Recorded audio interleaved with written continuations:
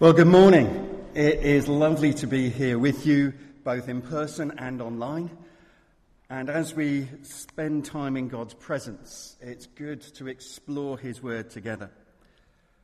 Going to read from Colossians chapter 2 and starting at verse 6.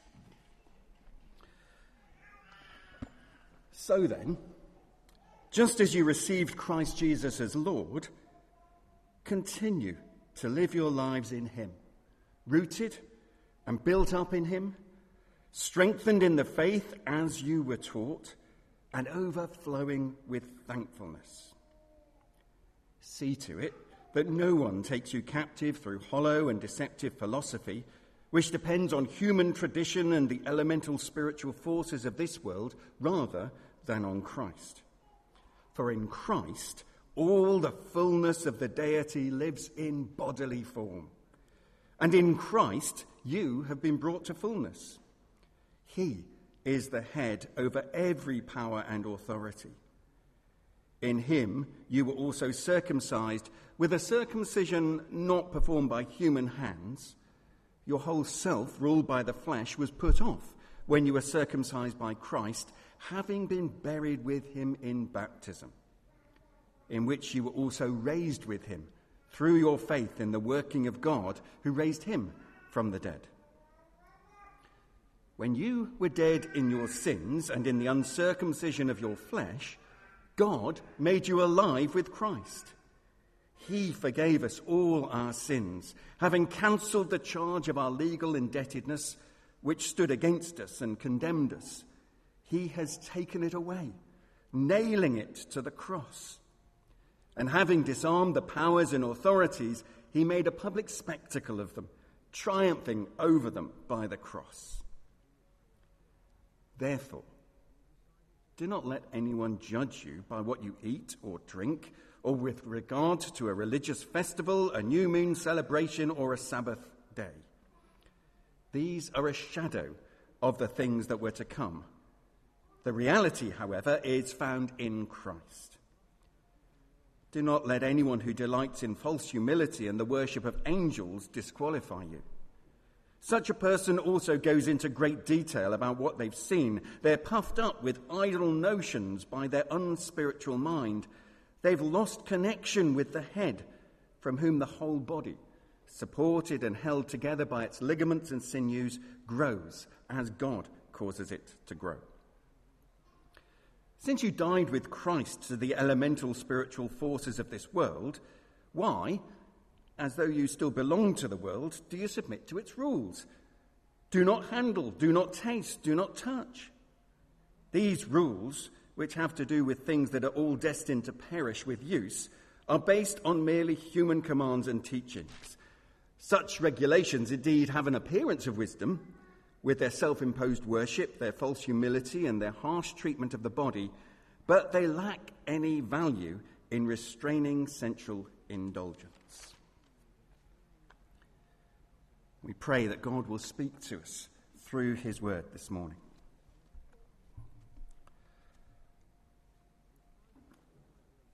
I can vividly remember the day when I learnt to ride a bike. I had a small purple bike, and it had training wheels, and I was really content just zooming around our driveway. I had no ambition to have the training wheels removed. But on this particular Sunday afternoon, my dad took the training wheels off my bike and told me I was going to learn to ride it without them. We started off with Dad holding on to the back of the saddle as I pedalled along, and after a little while he let go. And I was unwittingly riding the bike on my own. However, I kept turning round to see if Dad was still holding on to the seat. And every time I did, invariably I wobbled and fell off. Eventually, I learnt that to ride successfully, I had to keep moving forwards, and I had to focus on what was ahead of me rather than what was behind me. There were some false teachers in the church in Colossae who were telling the Christians there to look behind them, to look back to old religious habits, or they were distracting them from looking at Jesus by telling them to focus on alternative philosophies. So Paul writes this part of the letter to the church in Colossae to teach them the same lesson I learnt when I rode my bike. You have to keep moving forward, and you have to focus on what is ahead.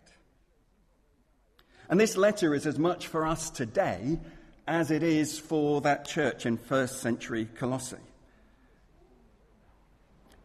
And as we look at this passage this morning, we see that Paul was countering false teaching by reminding us of our status as followers of Jesus.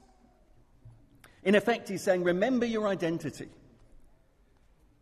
I don't know if you know the TV program, Who Do You Think You Are?, where famous people research their family tree and find out more about who they think they are now based on their ancestry.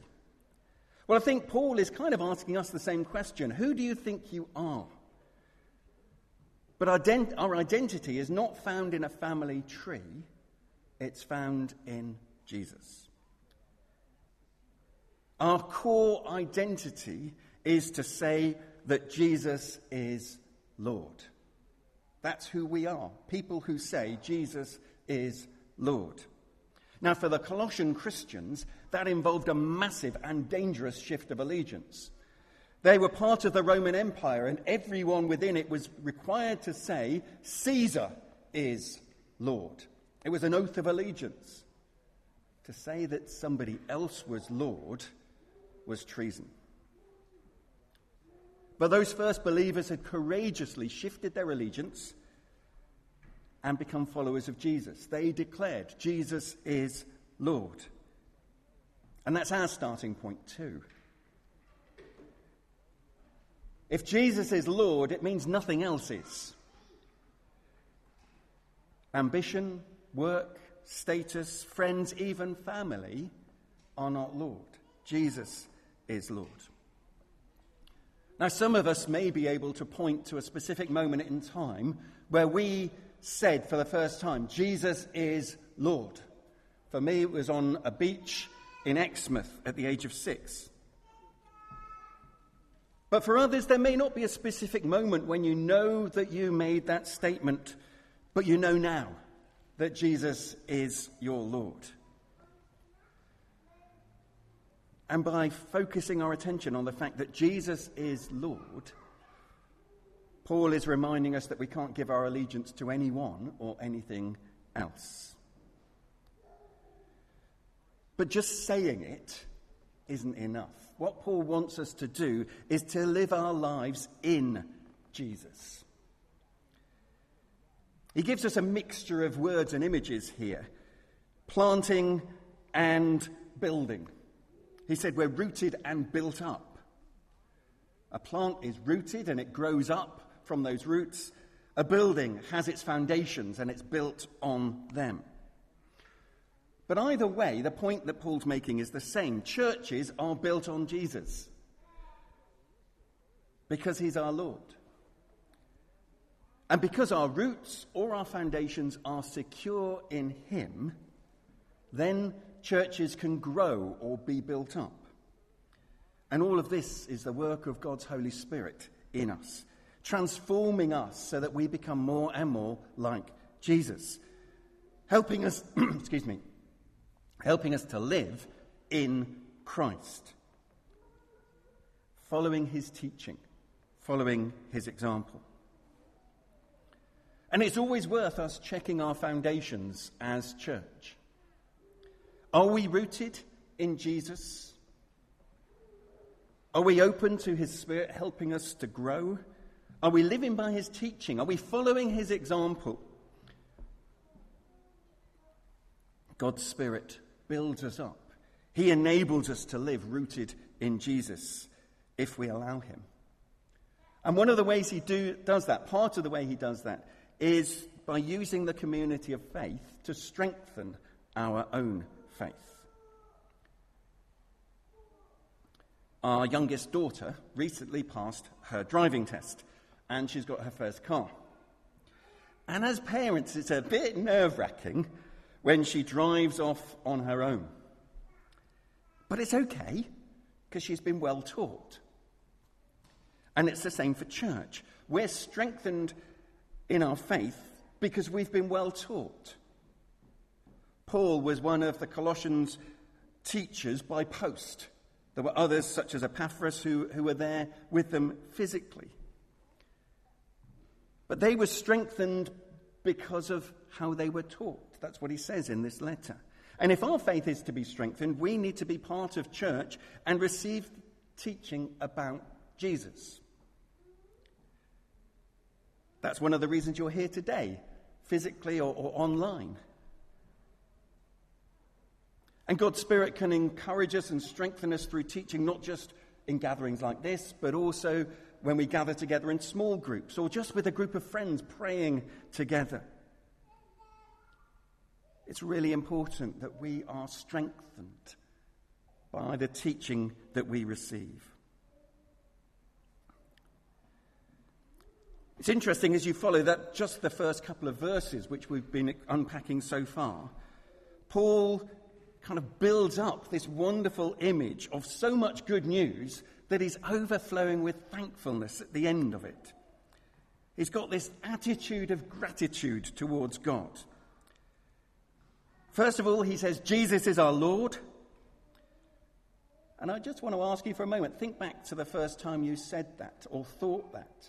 Maybe it was even your baptism when you declared Jesus is Lord. Paul says we're rooted and built up in him. Think about how you have grown and are growing in your faith, built on Jesus. He talks about how being part of a church strengthens us. Think about the people God has used in your life to strengthen you, to help you to grow. Paul says all of these are reasons to be thankful to God. So I'd like us to pause for a moment and thank him. Think about those things, think about those people, hold them in your mind's eye as we pray together. Lord, we thank you that Jesus is Lord. We thank you for the teaching and instruction that we've received. Thank you that you, through your Spirit, have rooted us in Jesus in order that we might grow. And we thank you for the people around us, the people that we're remembering who have helped us and continue to help us in that. Lord, we receive these things with gratitude to you, and we bless you for them. Amen. Amen.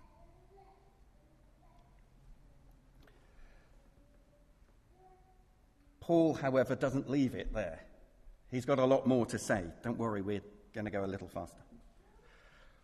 Paul writes to the church in Colossae to warn them about a number of dangers that they are facing, things to avoid, and he gives them some clues as to how to avoid them. As a teenager, I lived in Torquay, and as part of the Boys Brigade Company, we used to go walking on Dartmoor. And we had Ordnance Survey maps, and they showed us where the bogs were to avoid, where there were army firing ranges to avoid, where the cliffs were to avoid. You get the idea. But we had to learn how to read the maps in order to know how to avoid those places.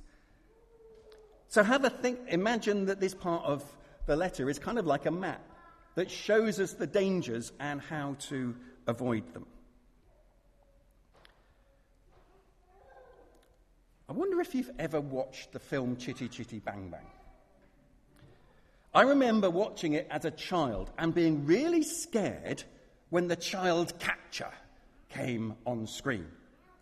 He lured children out of hiding with his pretty caravan and offering them lollipops. But as soon as the children went into the caravan, the sides came off and it was a cage and they were trapped. It was really scary. The first danger that Paul warns us about is a bit like that child catcher. It looks attractive, but it's still a danger. Many of the early Christians in the church in Colossae and actually across the New Testament church had been Jewish people who discovered that Jesus is the Messiah. And the attractive teaching that they needed to be aware of was teaching that was suggesting that in addition to following Jesus, they needed to follow all of the Jewish rules and regulations they used to follow. Things like circumcision, which food you could eat. And for them, those sorts of things were comfortingly familiar, a bit like your old teddy bear, something that made you feel warm and fuzzy inside.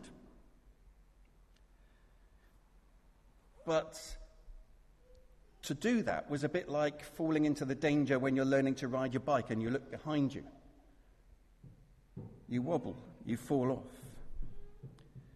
People Paul was concerned about were being drawn away from following Jesus alone and back to a lifestyle of legalistic Judaism. Paul describes this really in strong words, a hollow and deceptive philosophy, he says. I wonder how your beliefs have changed. Think back to what you used to think about, what you used to believe, the things that you used to base your life on before you became a follower of Jesus. Those things are familiar, and they can still have an attractive lure for us. There's always a danger that we might revert to those things, and in doing so be drawn away from Jesus by hollow and deceptive philosophies. Paul says we can avoid that by looking at Jesus. Look ahead, not behind. And he gives us an amazing image of who Jesus is. If you ever just want to focus on who Jesus is, this part of Colossians 2 is brilliant. Paul tells us Jesus is 100% God. Not just a good teacher, storyteller, miracle worker, or prophet. He is completely God. Now, if that's the case, anything that suggests either he isn't or you need something else is just a lie. Nothing compares to him. In Judaism, the physical sign that a man was in a covenant relationship with God was circumcision. And Paul says that we have the same thing. Thankfully, not personal, painful surgery. He says for us as Christians, the sign that we are in a covenant relationship with God, the equivalent to circumcision, is our baptism. That's the sign that we're followers of Jesus. In baptism, we say we've died to our old way of life and we've been raised to a new way of life as followers of Jesus. We've made him head of our life and head of our church. And I want to ask you this morning, if you're thinking, well, I haven't been baptized, what's stopping you? Have a word with one of the leaders of this church if you think that that's a step that you need to take as a follower of Jesus. Paul says it's one of the signs that you're in a covenant relationship with him. Why is baptism a big deal? Well, if you look at verses 13 to 15, they remind us of what Jesus has done on the cross. Paul says he's the only one who can make us fully alive, life as God intended it to be. He's the only one who can forgive our sins, those times when we've put something or someone else, or even ourselves, in the place that God deserves. Jesus has cancelled our unpayable debt of sin. Paul says it was nailed to the cross, paid in full. In Roman days, if you had a debt that was written down, when it was paid, it was put on a spike to show it had been paid. That's the image that Paul is giving here. And even though God has forgiven us, we know we can still feel guilty when we remember those things for which we have asked for forgiveness. But Paul says we no longer need to feel condemned. Jesus has taken those things away. People who opposed Jesus thought that they'd won. They thought they'd humiliated him by executing him in this terrible way. They thought they would destroy him by humiliating him on that cross. But because of Jesus' death being for us, he destroyed what they thought they had done. He took away the power that they thought they had over him. He triumphed over death. And there is no other philosophy, no other religion, no other belief system, no other person, no other way of life that can do what Jesus has done on the cross. And there's no religious way of living or moral code that can do for you what Jesus does. They won't make you holy, even if they do make you more moral.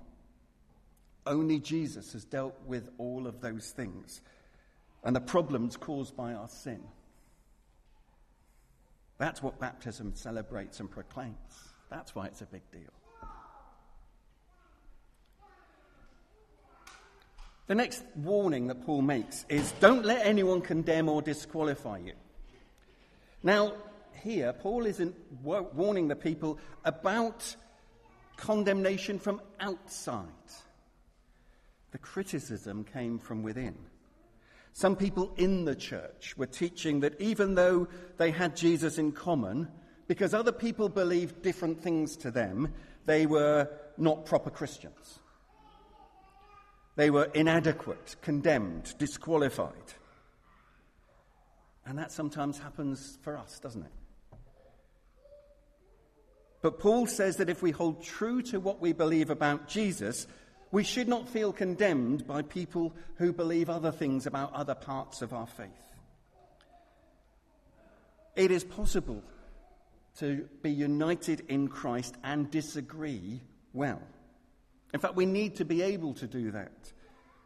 Asking the Spirit of God to help us to embrace the one another's of the New Testament. Things like honouring one another, building one another up, forgiving one another, loving one another. There's plenty of room in church for us to disagree on secondary issues. We can disagree about just war, pacifism, genetic engineering, sexuality, economic priorities, a response to climate change, doctrines of church, ministry, mission, and eschatology, and many others as well. And in Paul's day, the Colossian church was having an argument about whether you needed something else in order to be a proper Christian. Some people were saying that you had also to focus on angels. There was an angel cult in Colossae. And they were saying you needed angels as well as Jesus. If you didn't have that, you weren't a proper Christian. And Paul's saying, no. Your faith in Jesus is all you need. Don't let anyone disqualify you by adding anything else to it.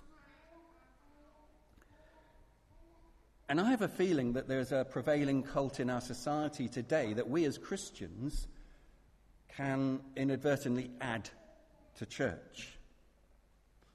I think the prevailing cult of our society is secular consumerism. And in church, we can buy into that. If our church isn't dynamic, interactive, seeker-sensitive, charismatic, contemplative, with an all-singing, all-dancing worship band, we're not doing it right. And so people will go somewhere else. But our only qualification is Jesus and being part of his body. Single-minded devotion to him is what being a Christian is all about. That's what maintains unity in church. Paul says, keep moving forwards. Keep your eyes fixed ahead on Jesus. Follow him. And when we do, we maintain our unity because he is what unites us above all else.